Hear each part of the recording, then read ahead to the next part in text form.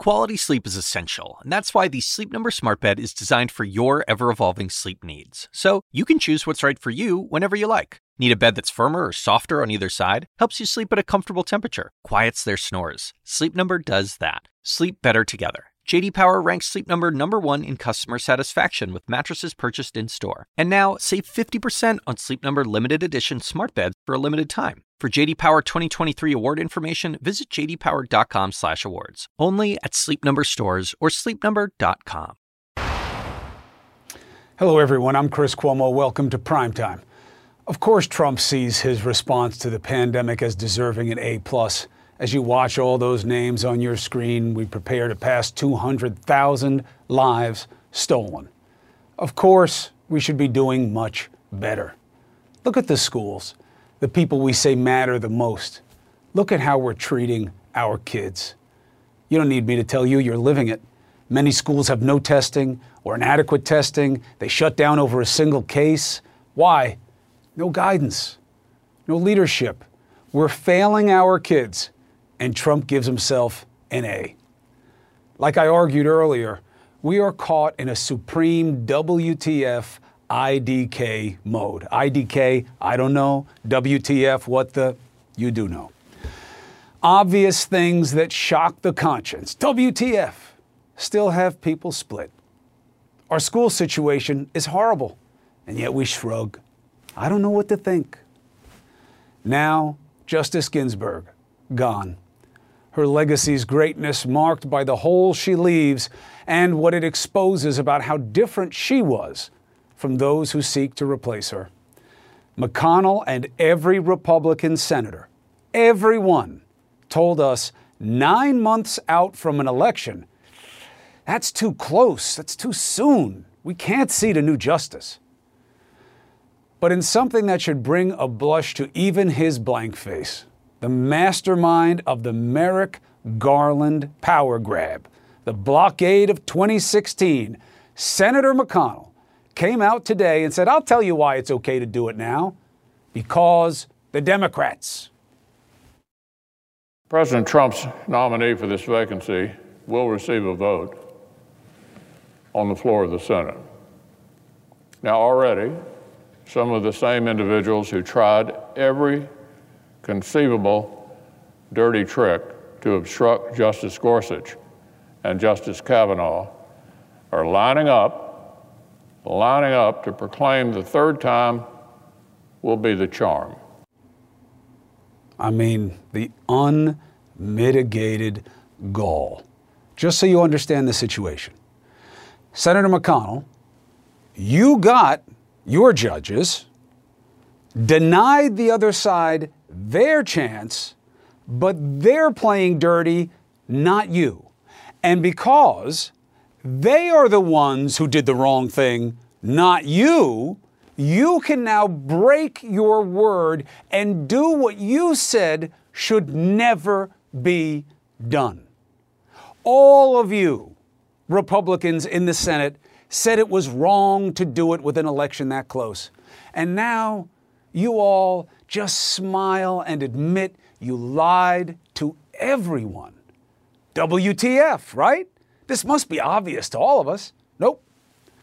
Divided along the same lines, no matter how blatant the hypocrisy. Do so many really expect so little? Nothing better than this? And while Trump had nothing to do with the sins of 2016, he did talk about it. You haven't heard it, but he said something directly on point, directly to me.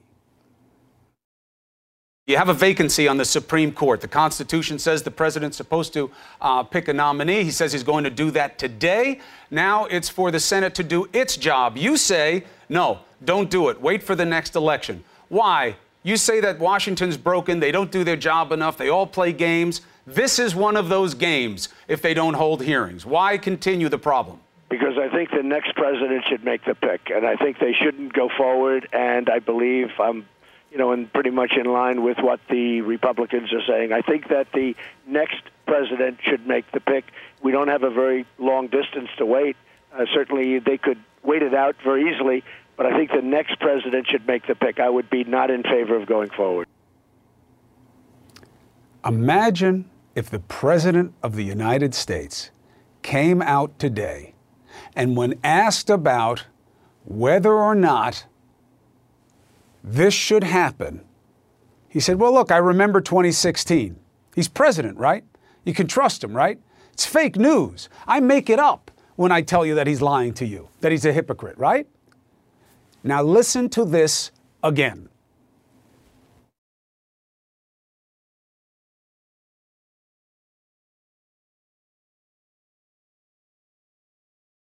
Because I think the next president should make the pick, and I think they shouldn't go forward. And I believe and pretty much in line with what the Republicans are saying. I think that the next president should make the pick.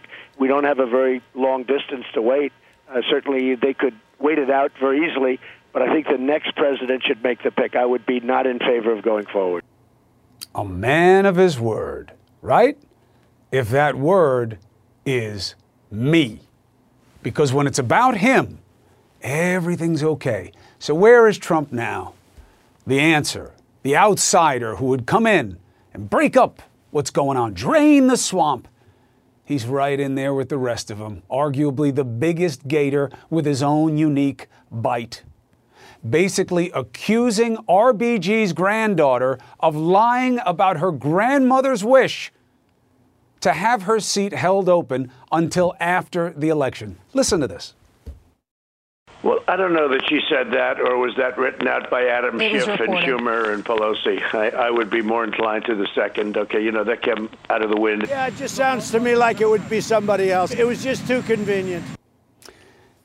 That's because you lie with no shame in your game. Integrity is an extra. There is no empathy, not even for the family of the dead. And while so many of you, I would argue basically all of you, would never say anything like that. Never. Now, no problem. IDK. I shrug. Okay, fine. If you're not going to judge anybody on the basis of the integrity that they bring to the office, okay, I understand why you might not. Given how many times you've been frustrated, how many times you've been played for a fool for thinking that they would do what they're supposed to do. But if you are about the Constitution, and that's why we got to get back to the Constitution. Got to stop extending over it. Can't have it. This move is clearly at odds with what's in the Constitution. So now, President Trump says, forget what I said then. I didn't mean it, or it doesn't work for me now, and you don't care, because I could shoot somebody on the middle of Fifth Avenue, and you wouldn't care. So I'm going to do what's good for me. And this time, I think it's good for you. I'm going to get you a nominee, and by the end of the week. Let me ask you this. The speed here is a reflection of the importance, right? He's doing it right away because he really wants it to happen. This matters to him, right? We all agree on that, right? Okay. So what does that say about the delay in getting on top of testing? Hell no, I'm not forgetting about it. My kids are home right now. They're supposed to be in school. People are dropping all over this country because we can't track it. Why aren't we testing in a smart way yet? Why aren't our kids in schools right now? Why aren't we able to track this virus the way they were doing it in third world countries? Why doesn't he talk about that with the same urgency? When's the last time you heard him talk about wanting to do better with testing and what his plan is and how the states are screwing it up, but he can do better? When? Not just the last time, the first time. Who knows? IDK. It is what it is. You know where that attitude is getting us? 28 states seeing a spike in cases again. Only 6 seeing a decline. The number of new cases back up over 40,000. But IDK, right? Shrug. We'll stick with this. Masks are optional in communities with spread. Schools, figure it out on your own. Vaccine. Oh, magic, baby. It's going to make it disappear. You don't really believe any of that, do you? You're not really following that in your own life, are you? Maybe for show at some Trump rally. But for God's sake, put a mask on if you're around other people. Socially distance when you can. really wash your hands like you were constantly sticking them in something really dirty. It's the only way we're going to get out of this until they figure out how to test in a way that gives us some advance notice. I really hope you do that for your own sake, because nobody's telling you to that matters, it seems. And that's really, really wrong. Now, one of the few right things that we're doing right now is we're paying respect to Justice Ruth Bader Ginsburg. Her SCOTUS seat draped in black. She's going to lie in repose at the Supreme Court on Wednesday and Thursday so that the public can do the right thing, pay its respects. You really have to ask yourself, looking at what's going on right now, I'm not even playing the political hypocrisy game. Yeah, I know, both sides, I know. But what do we respect anymore? It really doesn't matter to you that they just lied right to your face because it now benefits them, so that makes it okay? Now, what are the Democrats going to do? I don't see a move. Let's bring in Senate Judiciary member and former 2020 presidential hopeful, Senator Amy Klobuchar, with us. Good to see you, Senator. Hi, Chris. So, what's the move? Better angels. Give me a break. The first move is to push our Republican colleagues, not just us here in the Senate, but also the people of this country, to say, do your job and look at the fact that you yourself set a precedent. You set a precedent that you now have to respect. And all of them had said, well, you got to let the voters decide, and then the voters pick the president, and then the president picks the justice. And look at this, and you're a student of history. When you go back through time, the closest any justice died to the election, anything like this, was when Abraham Lincoln was president. Right. And what did he do? He waited because he was a wise leader, got through the election, and then made a decision based on who won the election. And to me, that's what you do. And I think one of the things, as we look at people voting, and I was listening to everything you said, and I appreciate that you pay homage to those 200,000 people that have died. And you and I both, you personally having experience, my husband getting so sick near the beginning when we now know Donald Trump knew that this virus was deadly. We knew that he knew it was airborne. And for anyone that's had it in your family, you take it personally. So I appreciate you saying that, because the other thing about this Supreme Court moment is that everything's on the line. Healthcare is on the line. There's going to be on November 10th an oral argument before the Supreme Court. And so as people vote and respect that dying wish of Justice Ginsburg, they know that they have to stand up for our democracy and make sure that we don't let Mitch McConnell steal it away from us again. So, 2 points of pushback. One is theoretical, which is the majority, what the polls say. You know, our elected process is no longer about the majority. You have a president who gets picked by the minority of the country on a regular basis. So I don't know that majority rule is really working for us right now. But specific to the back and forth on this one, Senator, in 2016, you know, you and many others said, we need a full bench. We need a full bench. We've got to do this. Now you're arguing, don't have a full bench. Even though on November 10th, when the ACA case, arguably the biggest one on the short calendar here, you would then want a not full bench for the biggest case that's coming up? Sounds like politics at play there too, no? Let me respond. Please. They set that rule in 2016. This is the modern age. I'm not talking about something that happened 100 years ago. It was in 2016 that they all set this new rule, the rules of the game. And that rule is, when it's an election year, and especially when it's this close, you let the people decide. The people are already voting, Chris. 25 states, something like that, they're already voting. In my state, they're mailing in their ballots, they're doing early voting. They have the right to decide this. And I just think the cynicism of my colleagues, and by the way, we already have had 2 Republicans that have come out and said you should wait until after the election. Wait, let the people decide. And there are still many more that haven't said what they thought. So we are continuing to push. I'm not going to give up, because Ruth Bader Ginsburg never gave up. People told her she couldn't go to law school as a woman. She graduates #1 in her class. People tell her, oh, you shouldn't argue the equal protection cases. A man should do it. She argues and wins. Then she lands herself as the second woman ever placed on the highest court of the land, and goes on to become a cultural icon in her 80s. anything and everything is possible, and that's what she stood for, and that's what we must do. I think, I don't know, I don't want to go too far, but I think that one thing that most Americans can still agree on is that this was a very impressive person, the notorious RBG. My father, may he rest in peace, was involved with this Supreme Court thing a little bit also. He referred to RBG as the upgrade from him. So her greatness, I don't think, is in dispute. But, she was, while she was theoretically, in terms of how she saw jurisprudence, open to application of the Constitution, she knew what was in there and arguing that. In 2016, the argument from the Democrats was the Constitution was on your side to fill it because the president's supposed to do it. Now, doesn't that mean by extension that now it's on the Republican side and that they're supposed to fill it?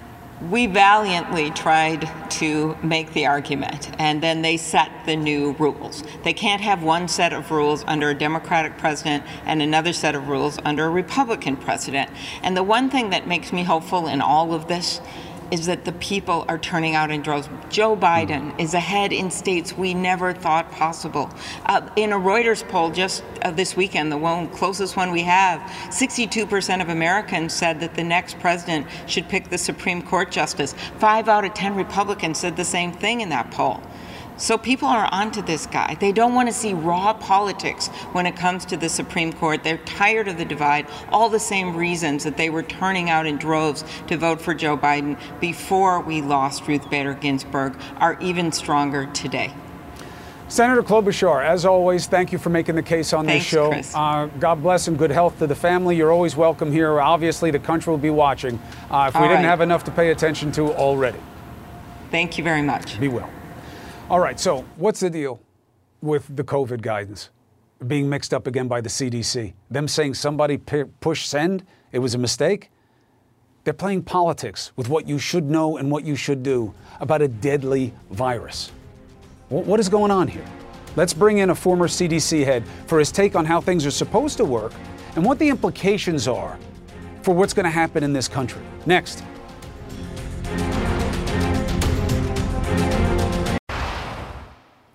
Hello, everyone. I'm Chris Cuomo. Welcome to Primetime. Of course, Trump sees his response to the pandemic as deserving an A+. As you watch all those names on your screen, we prepare to pass 200,000 lives stolen. Of course, we should be doing much better. Look at the schools, the people we say matter the most. Look at how we're treating our kids. You don't need me to tell you, you're living it. Many schools have no testing or inadequate testing. They shut down over a single case. Why? No guidance, no leadership. We're failing our kids, and Trump gives himself an A. Like I argued earlier, we are caught in a supreme WTF IDK mode. IDK, I don't know. WTF, what the? You do know. Obvious things that shock the conscience. WTF. Still have people split. Our school situation is horrible, and yet we shrug. I don't know what to think. Now, Justice Ginsburg, gone. Her legacy's greatness marked by the hole she leaves and what it exposes about how different she was from those who seek to replace her. McConnell and every Republican senator, everyone, told us 9 months out from an election, that's too close. That's too soon. We can't seat a new justice. But in something that should bring a blush to even his blank face, the mastermind of the Merrick Garland power grab, the blockade of 2016, Senator McConnell came out today and said, I'll tell you why it's okay to do it now. Because the Democrats. President Trump's nominee for this vacancy will receive a vote on the floor of the Senate. Now, already, some of the same individuals who tried every conceivable dirty trick to obstruct Justice Gorsuch and Justice Kavanaugh are lining up to proclaim the third time will be the charm. I mean, the unmitigated gall. Just so you understand the situation. Senator McConnell, you got your judges, denied the other side their chance, but they're playing dirty, not you. And because they are the ones who did the wrong thing, not you, you can now break your word and do what you said should never be done. All of you Republicans in the Senate said it was wrong to do it with an election that close. And now you all just smile and admit you lied to everyone. WTF, right? This must be obvious to all of us. Nope. Divided along the same lines, no matter how blatant the hypocrisy. Do so many really expect so little? Nothing better than this?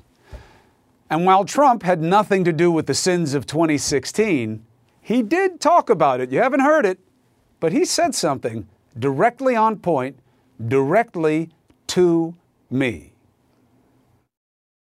You have a vacancy on the Supreme Court. The Constitution says the president's supposed to pick a nominee. He says he's going to do that today. Now it's for the Senate to do its job. You say, no, don't do it. Wait for the next election. Why? You say that Washington's broken. They don't do their job enough. They all play games. This is one of those games if they don't hold hearings. Why continue the problem? Because I think the next president should make the pick, and I think they shouldn't go forward, and I believe and pretty much in line with what the Republicans are saying. I think that the next president should make the pick. We don't have a very long distance to wait. Certainly they could wait it out very easily, but I think the next president should make the pick. I would be not in favor of going forward. Imagine if the President of the United States came out today and when asked about whether or not this should happen, he said, well, look, I remember 2016. He's president, right? You can trust him, right? It's fake news. I make it up when I tell you that he's lying to you, that he's a hypocrite, right? Now listen to this again.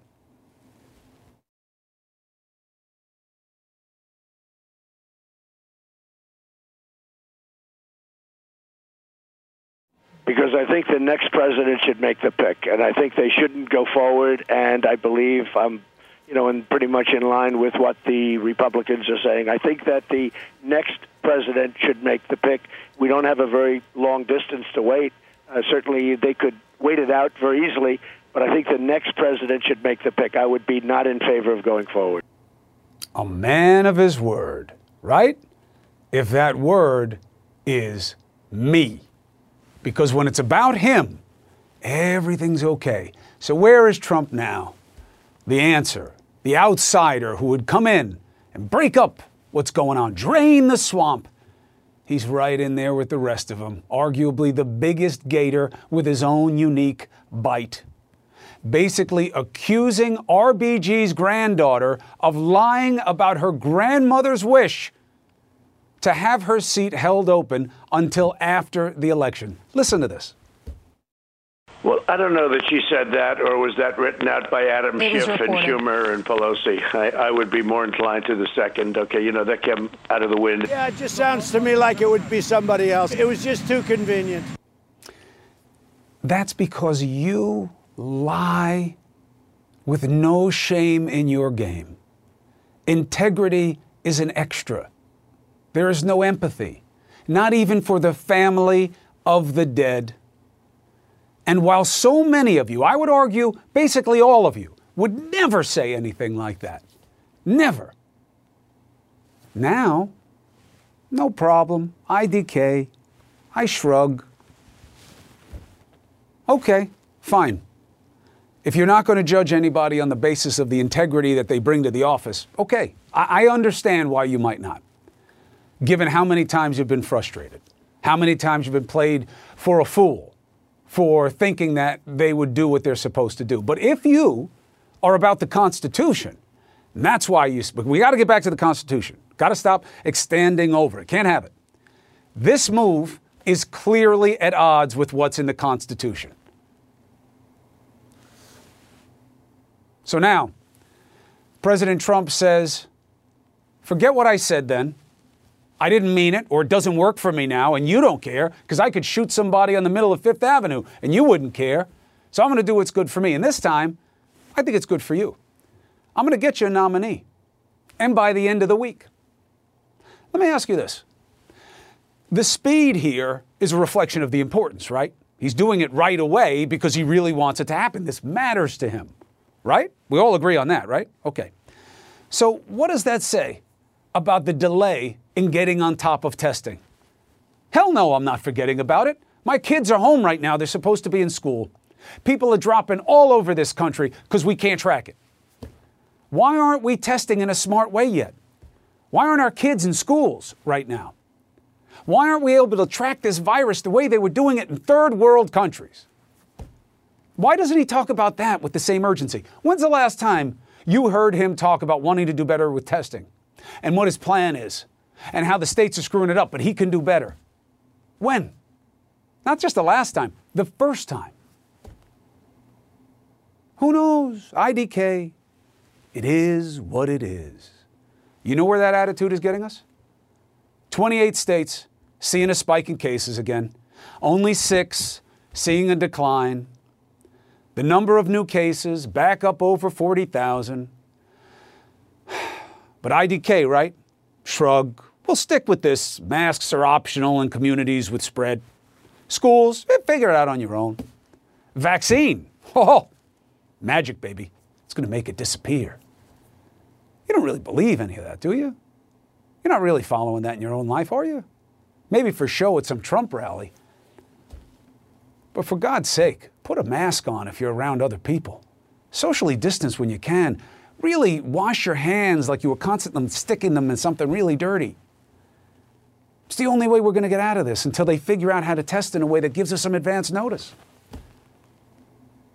I really hope you do that for your own sake, because nobody's telling you to that matters, it seems. And that's really, really wrong. Now, one of the few right things that we're doing right now is we're paying respect to Justice Ruth Bader Ginsburg. Her SCOTUS seat draped in black. She's going to lie in repose at the Supreme Court on Wednesday and Thursday so that the public can do the right thing, pay its respects. You really have to ask yourself, looking at what's going on right now, I'm not even playing the political hypocrisy game. Yeah, I know, both sides, I know. But what do we respect anymore? It really doesn't matter to you that they just lied right to your face because it now benefits them, so that makes it okay? Now, what are the Democrats going to do? I don't see a move. Let's bring in Senate Judiciary member and former 2020 presidential hopeful, Senator Amy Klobuchar, with us. Good to see you, Senator. Hi, Chris. So, what's the move? Better angels. Give me a break. The first move is to push our Republican colleagues, not just us here in the Senate, but also the people of this country, to say, do your job and look at the fact that you yourself set a precedent. You set a precedent that you now have to respect. And all of them had said, well, you got to let the voters decide, and then the voters pick the president, and then the president picks the justice. And look at this, and you're a student of history. When you go back through time, the closest any justice died to the election, anything like this, was when Abraham Lincoln was president. Right. And what did he do? He waited because he was a wise leader, got through the election, and then made a decision based on who won the election. And to me, that's what you do. And I think one of the things, as we look at people voting, and I was listening to everything you said, and I appreciate that you pay homage to those 200,000 people that have died. And you and I both, you personally having experience, my husband getting so sick near the beginning when we now know Donald Trump knew that this virus was deadly. We knew that he knew it was airborne. And for anyone that's had it in your family, you take it personally. So I appreciate you saying that, because the other thing about this Supreme Court moment is that everything's on the line. Healthcare is on the line. There's going to be on November 10th an oral argument before the Supreme Court. And so as people vote and respect that dying wish of Justice Ginsburg, they know that they have to stand up for our democracy and make sure that we don't let Mitch McConnell steal it away from us again. So, 2 points of pushback. One is theoretical, which is the majority, what the polls say. our elected process is no longer about the majority. You have a president who gets picked by the minority of the country on a regular basis. So I don't know that majority rule is really working for us right now. But specific to the back and forth on this one, Senator, in 2016, you and many others said, we need a full bench. We need a full bench. We've got to do this. Now you're arguing, don't have a full bench, even though on November 10th, when the ACA case, arguably the biggest one on the short calendar here, you would then want a not full bench for the biggest case that's coming up? Sounds like politics at play there too, no? Let me respond. Please.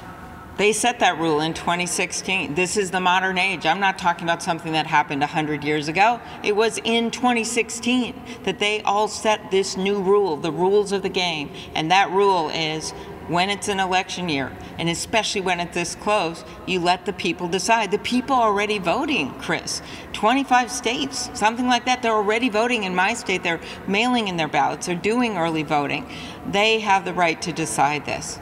And I just think the cynicism of my colleagues, and by the way, we already have had 2 Republicans that have come out and said you should wait until after the election.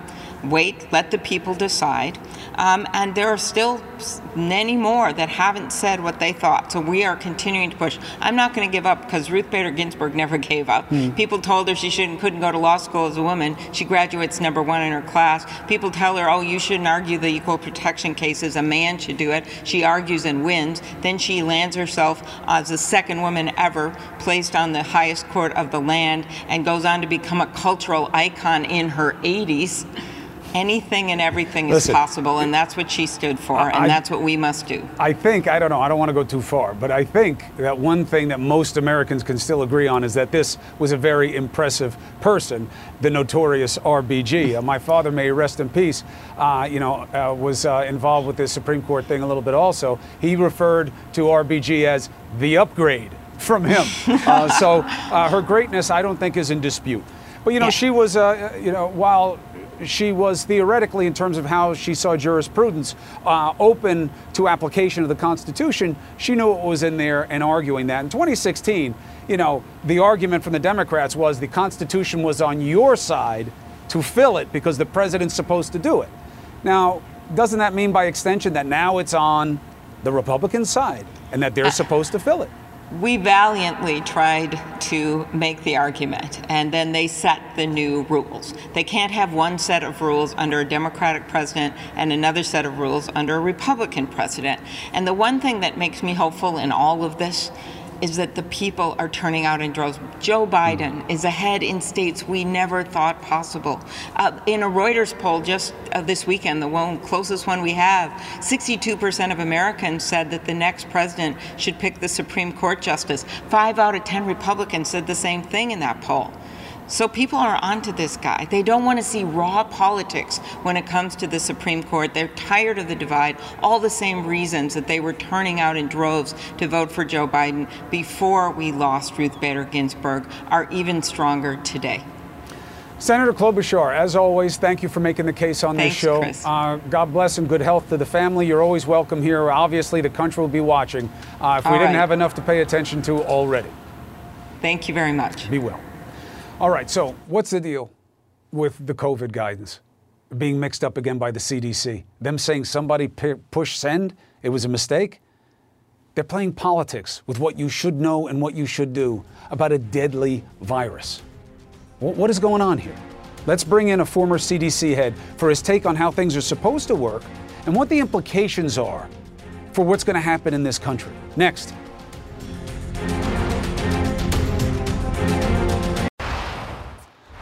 Quick point here on election security and election availability to you, all right? A second federal court has now ruled against the United States Postal Service, but really that means they're voting in favor of our Postal Service because they're saying to the Postmaster General that was put in by Trump, who's his buddy who gave him a ton of money, undo the BS that you did to slow down the mail and deprioritize balloting. They want him to put back in all of the things that need to be done to make all mail first class or priority mail express that has to do with ballots, and to pre-approve all overtime requests for the 2 weeks surrounding Election Day to make sure absentee ballots are processed properly. Make no mistake about it, they are still fighting to slow down our democracy. So take advantage. You can vote right now. You don't like what's happening with RBG? Or you do? You don't like what's happening with our kids in school? I'm not giving you another option on that because it's terrible. Vote now. Vote right now. That's what you need to be doing because you can. So another reason for you to get out of your house and do something to make a change now instead of complaining about what's happening is what's going on at the CDC. First, it was testing, messing with who has to be tested and who doesn't. Why? I have no idea. I can't see any good reason to do it. And now I have the same question about transmission science. The CDC is backtracking on guidance it posted Friday. All right, here's what went up that was now removed. There is growing evidence that droplets and airborne particles can remain suspended in the air, aerosolized, that's called, and then be breathed in by others. Travel distances beyond 6 feet, for example, during choir practice, in restaurants, or in fitness classes. In general, indoor environments without good ventilation increase this risk. You know what places don't have good ventilation? Schools. Schools. The CDC says that guidance was posted in error. What? Scientists have long called attention to the risk of aerosols and aerosolization. Why would they change it? What is the good reason? I want to bring in a friend of mine, Dr. Richard Besser, former acting CDC director. We worked together for years at ABC News. I trust him inherently and implicitly. It's good to see you, Doc. Good to be here, Chris. Help me on this. That's the right guidance. We both, even I know from hearing it from you and all the other clinicians, that's the right guidance. Why take it down and say it was sent out by mistake? Yeah, you know, I've talked to a former colleague at CDC, a leader there, and, you know, the word I get is it's going to be coming, but the version that was up was not final. It hadn't gone through all of the clearance. So, you know, I think that what we're going to see coming out from CDC is very similar to what was up, but it wasn't ready to go yet. And, you know, it begs the question, why isn't it ready to go when there's been so many cases now of transmission that looks like it could have been aerosol? It should be up there in some form. Same thing with testing. They did the same thing about who has to be tested. Oh, you don't have symptoms, you don't have to be tested. We know the science. You know, we know that if you're asymptomatic, you could still have it. They know all these things. I mean, isn't the answer, whether they want to say it or not, that somebody else is controlling what the CDC can put out? Well, you know, I think that those are two different circumstances, and both undercut the trust of CDC. And, you know, one where you have political interference or political manipulation of science is the most devastating to trust. But when you put something up and you have to pull it down, it begs the question, why did that happen?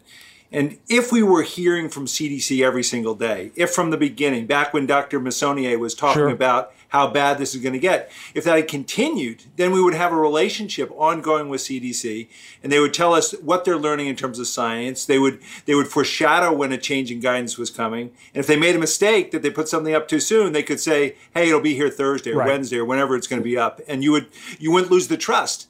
With the situation we're in right now, every time this happens, it begs the question, why did it happen? Who had their fingers on it? Can you trust what's coming out of there? I mean, look, for me, it's not about the CDC.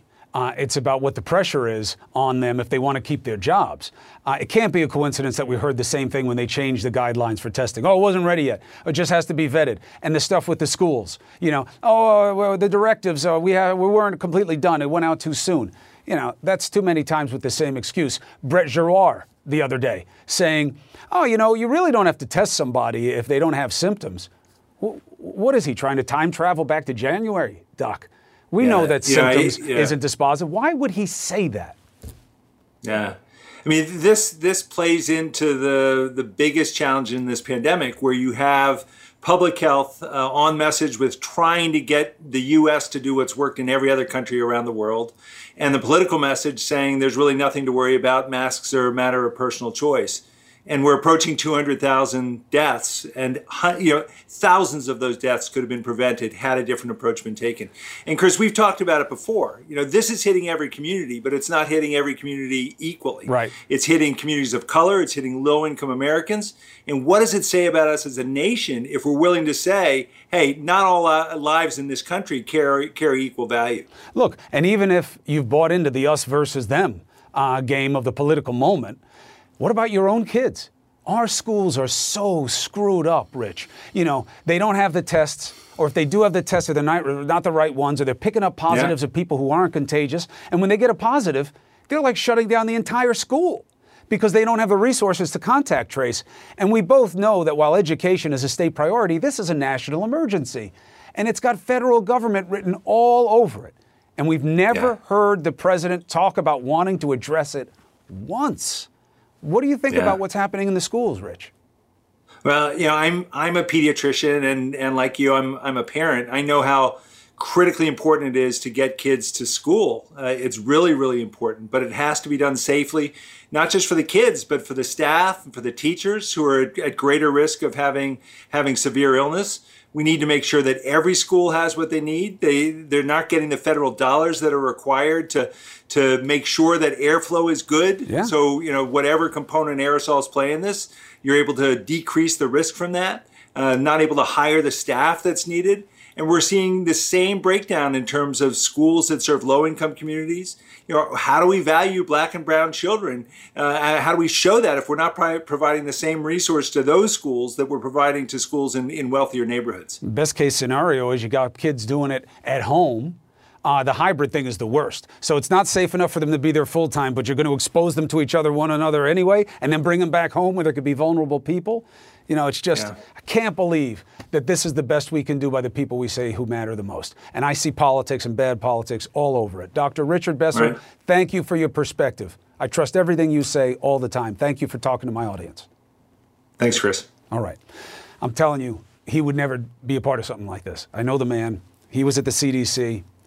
People handle pressure different ways. But these excuses we're getting don't make sense to the science. And here we are again. Us and them, the SCOTUS battle. It's going to be unprecedented, but it might not be the slam dunk Republicans expect, okay? I get the hypocrisy point, but this is a power play, right? It's about what they need to do to consolidate power, show they used power well, to keep power. Well, what if this doesn't work for McConnell? What if it threatens him?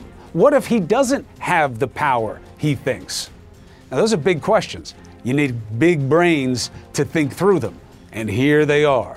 Two of the best to take us through the subtleties of this. Next.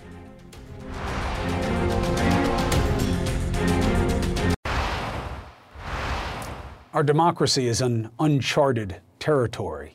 Well, kind of. Republicans had charted the course for us in 2016, saying when you get close to an election, you should wait to see what you guys want before doing something as important and permanent as seating a Supreme Court justice. Now they're racing ahead, even though we don't even know who the nominee is.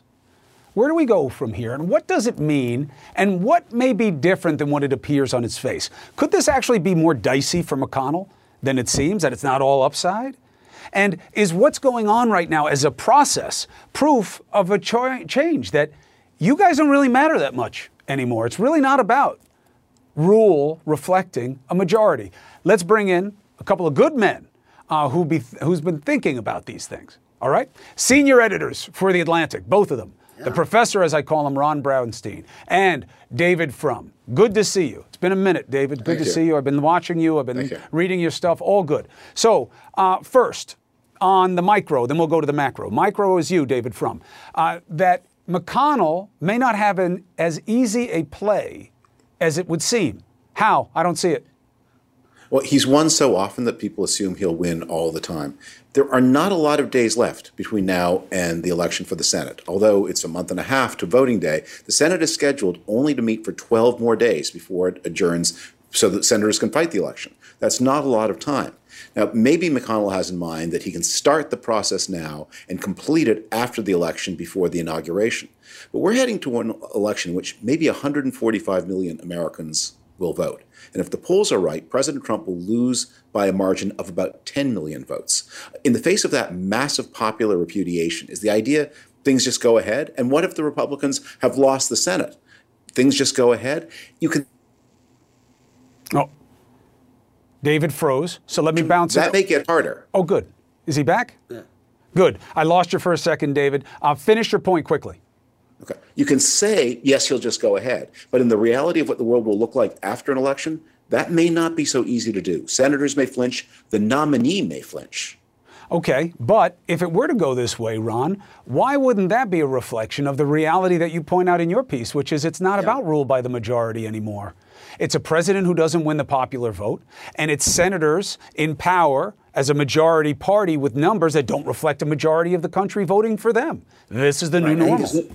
I think there's no way to look at the last decade except to conclude that the Republican Party is increasingly looking for means to continue to wield power after it no longer represents and can command a majority of the country. I mean, you can think about all the voter suppression laws in the states, gerrymandering, the efforts to tilt the census that President Trump is now engaged in the decision in 2016 to hold open the seat that Merrick Garland was nominated for, and now, of course, doing this in kind of a last-minute rush. The reality is, Chris, if Joe Biden wins the popular vote, Democrats will have won it in 7 of the last 8 elections. It's never happened in American history. The current Republican majority of 53 senators won about 15 million fewer votes than the 47 Democratic senators in the minority.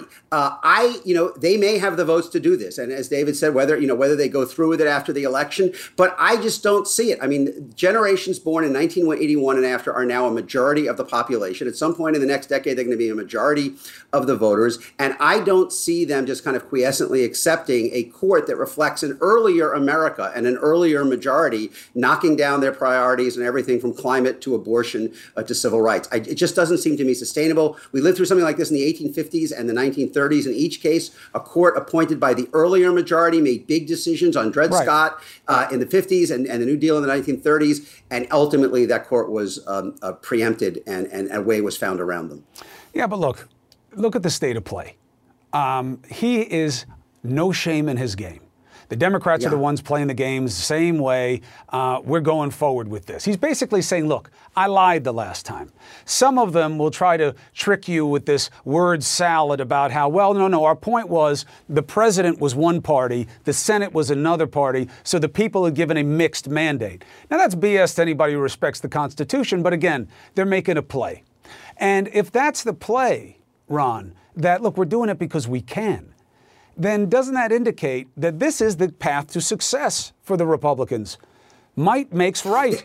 Do it now and get it done. He controls the calendar. Who cares if there's not a lot of time? He decides how much time he needs. Well, this is the vision, right? I mean, as people have pointed out, the Republican Party has had 2 choices over the past decade. One is to try to reach out to the changing, evolving America. The other is to try to maintain power on a base almost entirely reliant on white voters, particularly white Christian voters, in a country that's growing more diverse, and to change the rules, kind of shred the norms as the way of holding power instead. And pretty clearly, with Trump and all the things that he has done, from the census to the post office to extorting the Ukrainian government, and Republicans going along with that, they have made the choice of trying to break the rules. And that, it can work at times in the short run. But again, if you are looking at the level of demographic change and generational change that is coming in the 2020s, I look at this as very much like the 1850s, 1857 Dred Scott decision. 7 of the 9 justices at that point had been appointed by pro-Southern Democratic presidents of an earlier era, and they ruled in a way designed to block the priorities of the emerging majority in the North, to constrain the growth of slavery. I think you're going to see similar kind of conflicts coming if they seat this justice on things like climate and abortion, gay rights, civil rights, racial justice. And I don't see that it is sustainable that this majority, which could last 15 years, is going to block the agenda of the generations that are emerging into becoming the majority of the country. Well, I mean, look, we both know that by congressional fiat, they can pass a law that expands the number of justices. Dianne Feinstein, she said she didn't like that. Joe Biden said he didn't like it. We'll see.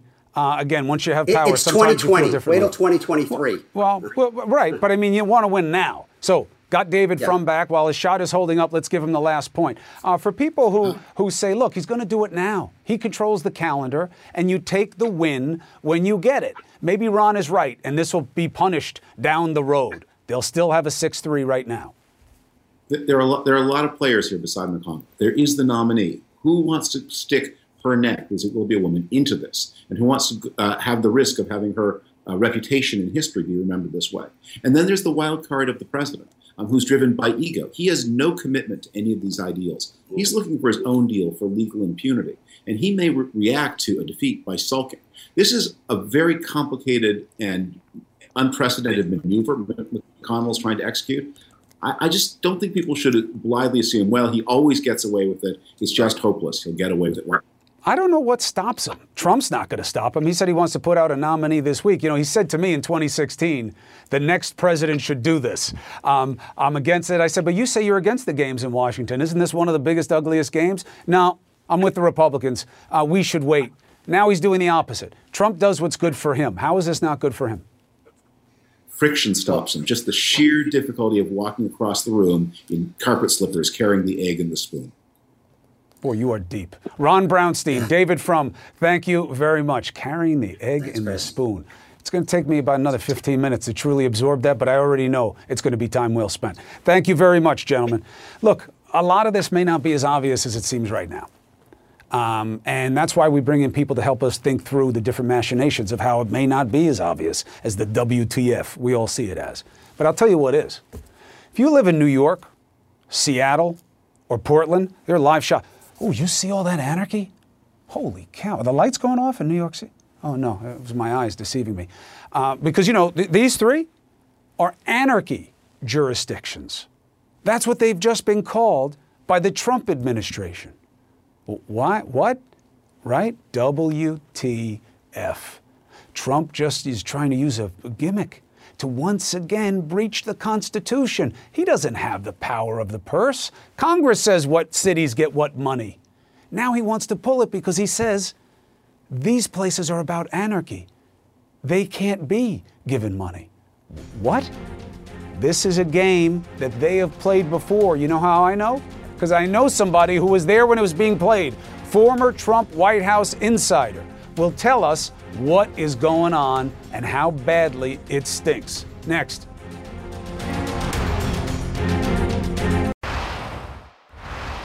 You're never going to have safe areas in those Democrat-run areas. They're not peaceful protests. That's anarchy. Honestly, I didn't really catch the first part of what he said. He was having one of those moments where his mind and his mouth weren't working. But the idea is almost impossible to absorb. He's ramping up a narrative through the Justice Department. See, that's the key. Bill Barr is behind these things, the man who's supposed to safeguard our laws. And he is part of labeling three cities, New York, Seattle, and Portland, anarchy jurisdictions. The administration says how those cities responded to police brutality, which was largely peaceful, by the way. We all saw what was ugly. We know that's crime. We know it's not protest. We know it's wrong, but it wasn't the majority. It wasn't 50-50, and you know it. However, the DOJ is now playing to fear, right? That's the campaign. Be afraid. The blacks are coming with their kooky white friends. They're going to break down the gates of where you live. They're going to come to your houses, almost as bad as that brown menace we had to stop from the southern border. Thank God we built that wall, all 3 miles of it. The DOJ, though, is now doing something we haven't seen. Or have we? They want to pull money from 3 major cities. Just politics? Can it be?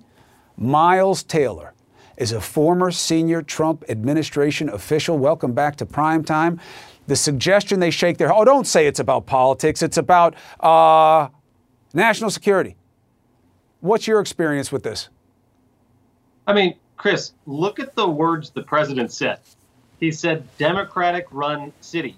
He basically gave away his full intention behind doing this. The president of the United States is weaponizing the powers of his office for political purposes. Now, Chris, the background on this story is that on September 3rd, just 2 months before the election, the president issued an executive order on these anarchist cities. That should show you that this is a crass political ploy in the lead up to the election. The timing's no coincidence. The president could have done something like this 2 years ago, 3 years ago. He chose to do it 2 months before an election to try to paint Democrats as not being consistent with his law and order narrative.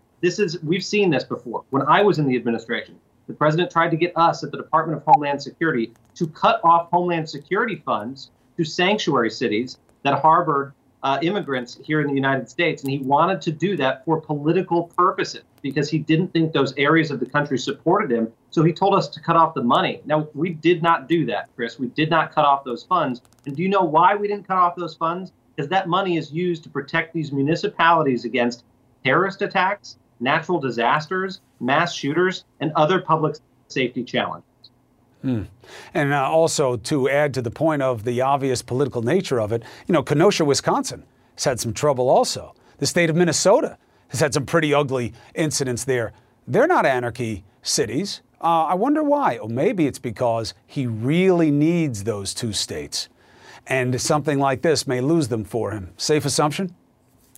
Absolutely. And look, I mean, you need to go further and explore the actual effect of this. If the president is saying we are cutting off these funds from these places because their local leaders are not doing enough to protect them, under what conceivable theory would you then say, and now the federal government's not going to help protect you?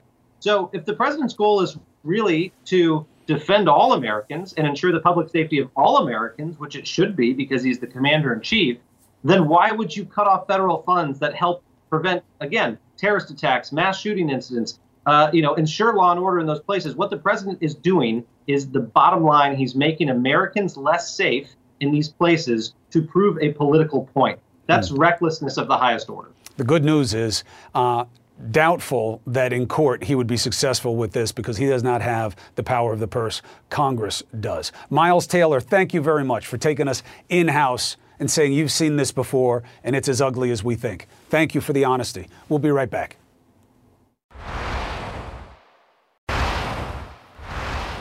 Our democracy is an uncharted territory. Well, kind of. Republicans had charted the course for us in 2016, saying when you get close to an election, you should wait to see what you guys want before doing something as important and permanent as seating a Supreme Court justice. Now they're racing ahead, even though we don't even know who the nominee is.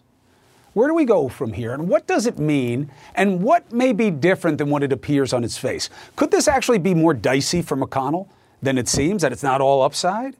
And is what's going on right now as a process proof of a change that you guys don't really matter that much anymore? It's really not about rule reflecting a majority. Let's bring in a couple of good men who's been thinking about these things. All right? Senior editors for The Atlantic, both of them. Yeah. The professor, as I call him, Ron Brownstein, and David Frum. Good to see you. It's been a minute, David. Good to see you. I've been watching you. I've been reading your stuff. All good. So first, on the micro, then we'll go to the macro. Micro is you, David Frum. That McConnell may not have as easy a play as it would seem. How? I don't see it. Well, he's won so often that people assume he'll win all the time. There are not a lot of days left between now and the election for the Senate. Although it's a month and a half to voting day, the Senate is scheduled only to meet for 12 more days before it adjourns so that senators can fight the election. That's not a lot of time. Now, maybe McConnell has in mind that he can start the process now and complete it after the election before the inauguration. But we're heading to an election in which maybe 145 million Americans will vote. And if the polls are right, President Trump will lose by a margin of about 10 million votes. In the face of that massive popular repudiation, is the idea things just go ahead? And what if the Republicans have lost the Senate? Things just go ahead? You can... Oh, David froze, so let me bounce it. That may get harder. Oh, good. Is he back? Yeah. Good. I lost you for a second, David. Finish your point quickly. Okay. You can say, yes, he'll just go ahead. But in the reality of what the world will look like after an election, that may not be so easy to do. Senators may flinch. The nominee may flinch. Okay, but if it were to go this way, Ron, why wouldn't that be a reflection of the reality that you point out in your piece, which is it's not about rule by the majority anymore. It's a president who doesn't win the popular vote, and it's senators in power as a majority party with numbers that don't reflect a majority of the country voting for them. This is the new normal. I think there's no way to look at the last decade except to conclude that the Republican Party is increasingly looking for means to continue to wield power after it no longer represents and can command a majority of the country. I mean, you can think about all the voter suppression laws in the states, gerrymandering, the efforts to tilt the census that President Trump is now engaged in the decision in 2016 to hold open the seat that Merrick Garland was nominated for, and now, of course, doing this in kind of a last-minute rush. The reality is, Chris, if Joe Biden wins the popular vote, Democrats will have won it in 7 of the last 8 elections. It's never happened in American history. The current Republican majority of 53 senators won about 15 million fewer votes than the 47 Democratic senators in the minority. They may have the votes to do this. And as David said, whether they go through with it after the election, but I just don't see it. I mean, generations born in 1981 and after are now a majority of the population. At some point in the next decade, they're going to be a majority of the voters. And I don't see them just kind of quiescently accepting a court that reflects an earlier America and an earlier majority knocking down their priorities and everything from climate to abortion to civil rights. It just doesn't seem to me sustainable. We lived through something like this in the 1850s and the 1930s. In each case, a court appointed by the earlier majority made big decisions on Dred Scott in the 50s and the New Deal in the 1930s. And ultimately, that court was preempted and a way was found around them. Yeah, but look at the state of play. He is no shame in his game. The Democrats are the ones playing the games the same way. We're going forward with this. He's basically saying, look, I lied the last time. Some of them will try to trick you with this word salad about how, well, no, our point was the president was one party, the Senate was another party, so the people are given a mixed mandate. Now, that's BS to anybody who respects the Constitution, but again, they're making a play. And if that's the play, Ron, that, look, we're doing it because we can, then doesn't that indicate that this is the path to success for the Republicans? Might makes right. Do it now and get it done. He controls the calendar. Who cares if there's not a lot of time? He decides how much time he needs. Well, this is the vision, right? I mean, as people have pointed out, the Republican Party has had 2 choices over the past decade. One is to try to reach out to the changing, evolving America. The other is to try to maintain power on a base almost entirely reliant on white voters, particularly white Christian voters, in a country that's growing more diverse, and to change the rules, kind of shred the norms as the way of holding power instead. And pretty clearly, with Trump and all the things that he has done, from the census to the post office to extorting the Ukrainian government, and Republicans going along with that, they have made the choice of trying to break the rules. And that, it can work at times in the short run. But again, if you are looking at the level of demographic change and generational change that is coming in the 2020s, I look at this as very much like the 1850s, 1857 Dred Scott decision. 7 of the 9 justices at that point had been appointed by pro-Southern Democratic presidents of an earlier era, and they ruled in a way designed to block the priorities of the emerging majority in the North, to constrain the growth of slavery. I think you're going to see similar kind of conflicts coming if they seat this justice on things like climate and abortion, gay rights, civil rights, racial justice. And I don't see that it is sustainable that this majority, which could last 15 years, is going to block the agenda of the generations that are emerging into becoming the majority of the country. Well, I mean, look, we both know that by congressional fiat, they can pass a law that expands the number of justices. Dianne Feinstein, she said she didn't like that. Joe Biden said he didn't like it. We'll see. Again, once you have power, it's 2020. Wait till 2023. Well, right. But I mean, you want to win now. So got David Frum back while his shot is holding up. Let's give him the last point. For people who say, look, he's going to do it now. He controls the calendar, and you take the win when you get it. Maybe Ron is right, and this will be punished down the road. They'll still have a 6-3 right now.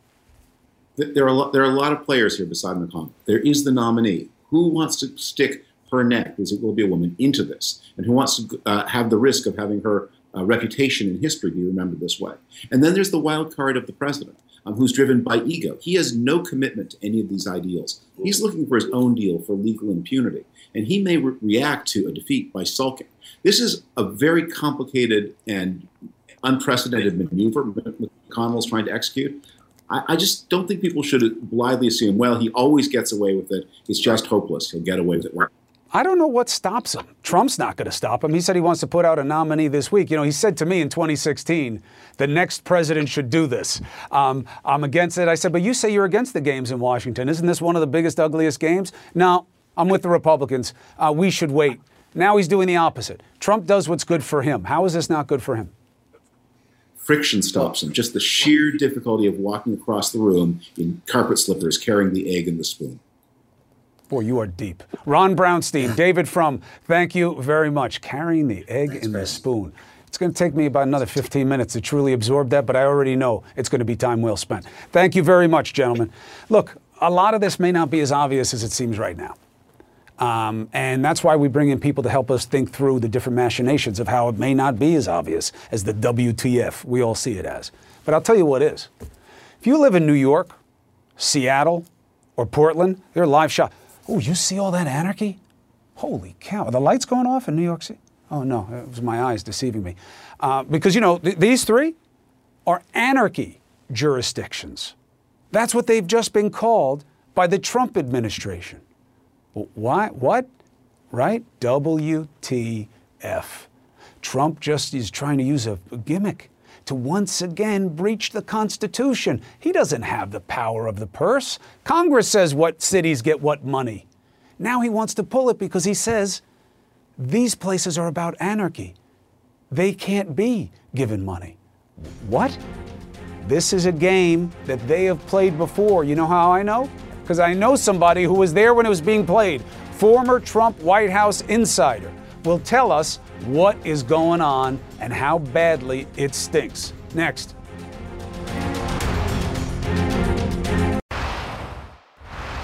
You're never going to have safe areas in those Democrat-run areas. They're not peaceful protests. That's anarchy. Honestly, I didn't really catch the first part of what he said. He was having one of those moments where his mind and his mouth weren't working. But the idea is almost impossible to absorb. He's ramping up a narrative through the Justice Department. See, that's the key. Bill Barr is behind these things, the man who's supposed to safeguard our laws. And he is part of labeling three cities, New York, Seattle, and Portland, anarchy jurisdictions. The administration says how those cities responded to police brutality, which was largely peaceful, by the way. We all saw what was ugly. We know that's crime. We know it's not protest. We know it's wrong, but it wasn't the majority. It wasn't 50-50, and you know it. However, the DOJ is now playing to fear, right? That's the campaign. Be afraid. The blacks are coming with their kooky white friends. They're going to break down the gates of where you live. They're going to come to your houses, almost as bad as that brown menace we had to stop from the southern border. Thank God we built that wall, all 3 miles of it. The DOJ, though, is now doing something we haven't seen. Or have we? They want to pull money from 3 major cities. Just politics? Can it be? Miles Taylor is a former senior Trump administration official. Welcome back to Primetime. The suggestion they shake their... Oh, don't say it's about politics. It's about national security. What's your experience with this? I mean, Chris, look at the words the president said. He said Democratic-run city. He basically gave away his full intention behind doing this. The president of the United States is weaponizing the powers of his office for political purposes. Now, Chris, the background on this story is that on September 3rd, just 2 months before the election, the president issued an executive order on these anarchist cities. That should show you that this is a crass political ploy in the lead up to the election. The timing's no coincidence. The president could have done something like this 2 years ago, 3 years ago. He chose to do it 2 months before an election to try to paint Democrats as not being consistent with his law and order narrative. We've seen this before. When I was in the administration, the president tried to get us at the Department of Homeland Security to cut off Homeland Security funds to sanctuary cities that harbored immigrants here in the United States. And he wanted to do that for political purposes because he didn't think those areas of the country supported him. So he told us to cut off the money. Now, we did not do that, Chris. We did not cut off those funds. And do you know why we didn't cut off those funds? Because that money is used to protect these municipalities against terrorist attacks, natural disasters, mass shooters, and other public safety challenges. And also, to add to the point of the obvious political nature of it, Kenosha, Wisconsin has had some trouble also. The state of Minnesota has had some pretty ugly incidents there.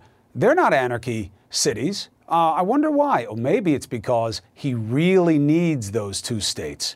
And something like this may lose them for him. Safe assumption? Absolutely. And look, I mean, you need to go further and explore the actual effect of this. If the president is saying we are cutting off these funds from these places because their local leaders are not doing enough to protect them, under what conceivable theory would you then say, and now the federal government's not going to help protect you? So if the president's goal is really to defend all Americans and ensure the public safety of all Americans, which it should be because he's the commander in chief, then why would you cut off federal funds that help prevent, again, terrorist attacks, mass shooting incidents, ensure law and order in those places? What the president is doing is, the bottom line, he's making Americans less safe in these places to prove a political point. That's recklessness of the highest order. The good news is doubtful that in court he would be successful with this because he does not have the power of the purse. Congress does. Miles Taylor, thank you very much for taking us in-house and saying you've seen this before and it's as ugly as we think. Thank you for the honesty. We'll be right back.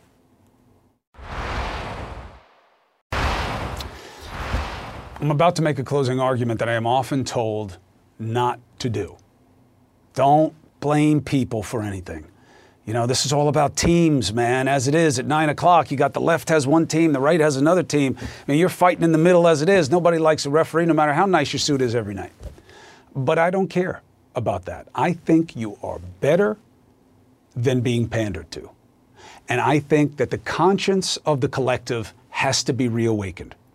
We are stuck in a never-ending cycle of WTF and IDK moments. Shocking things. WTF, Ruth Bader Ginsburg is gone? Now, right before the election? God bless her family. We mourn her passing. She was special. But I'm afraid more dies with Ginsburg than just an amazing human and judge. We are witnessing epic hypocrisy. The Republicans looked you in the eye and said, look, 9 months out from an election, we got to let the people decide. The sitting president now said that to me. He said it. I played it for you earlier. It'll be on my social media. Listen to him. I say you don't like Congress not doing its job. You don't like games like this in the Senate. Why are you saying they're doing the right thing? Back in 2016, he says, because we're too close to the election. The people should decide. Well, now what? And you're okay with that? You know what the answer is. Blaming Mitch McConnell is easy. He is a symptom. More instructive would be understanding how we got here. Democrats were the ones blocking judicial nominees in 2003. Trent Lott and Republicans responded with threats of rewriting the rules with what he called the nuclear option. Remember that? Eliminating the ability to filibuster judicial nominees. Listen. We can't continue to filibuster men, women, and minorities unfairly that surely are qualified for the federal judiciary. We've got to find a solution. Harry Reid, the leader of the Democrats, went there in 2013. Listen. The changes that we made today will apply equally to both parties. When Republicans are in power, these changes will apply to them as well. He was making the majority all powerful. And you know who warned him that he would pay for this? Mitch McConnell. Say to my friends on the other side of the aisle, you'll regret this, and you may regret it a lot sooner than you think. 3 years later, you know what he did when Obama tried to fill a seat in an election year? Remember what he said. The Senate will appropriately revisit the matter when it considers the qualifications of the nominee the next president nominates, whoever that might be. Now, at the time, he made it an integrity play about you. It wasn't about you. It was about consolidating the power of a minority. That's what it has been about then, now, for the Democrats, always. Power. The letter in front of the name is irrelevant. None of them is supposed to control the power in the system. You are. Now the part I'm not supposed to say. You don't use your power. Not enough, not in enough places. And I'm not saying you don't have good excuses to not trust in the system and not want to be involved. But this is what you get. When you don't vote, you have a system where money can beat out marginalized masses. Once either party grabs power, they use it. The main objective is to perpetuate the position. And if they're not worried about you, what do you think they're going to be worried about? The special interest in the insiders and the deals. We have a larger problem, okay? Larger than parliamentary rules, than Trump, one seat, either party. It's not just about the swamp. It's about the ocean of us that is supposed to flush it clean with our good conscience and our voting. We're not doing it. We face legitimate questions about whether the government works for the majority. Republican presidents now regularly don't represent the majority of this country. The senators who are in the majority don't represent the majority. Look at some of the examples from this administration of what an overwhelming majority of you say you want the government to be doing. Universal background checks, more spending on infrastructure. None of it happens. Why? Because they play to power and they do not fear you because you do not vote. But you know what you can do tonight? Vote. It's time for CNN Tonight with Don Lemon. If you don't want to watch him or while you're watching, you can open your phone. Speaking you of can power, ask for a ballot and you can vote. If you don't like what's happening, vote and things will change. You get what you vote for. I think you're right about that. You surprised me. I thought you came to me a little bit early. I didn't think you were done. But I think you're right. And I think there are many people in this country who don't have the perspective of history and time on the planet about voting because they think like, I don't really like either of them, so I'm just going to sit it out. No, that's not what people fought for the right to do, for you to do, to sit out. They fought for you to vote, to become a part of the system, whether you, and not to necessarily fall in love with a candidate. No president since the beginning of presidencies have been perfect. People don't like them. But you think the people who fought for me to vote back in the 50s and 60s, do you think that they were in love with the presidential candidates who many of them didn't believe in what they wanted to? No, they weren't in love with them, but they wanted to be a part of the process. They knew that every little bit counts. Every time you get involved, every time you cast your ballot, it changes things. Whether you believe that or not, it is true. It changes things. So I just don't understand, especially young people now who are so apathetic and they say, I'm not going to vote, or this person is not doing this. And, they don't get history and they don't get wisdom and they don't get strategy.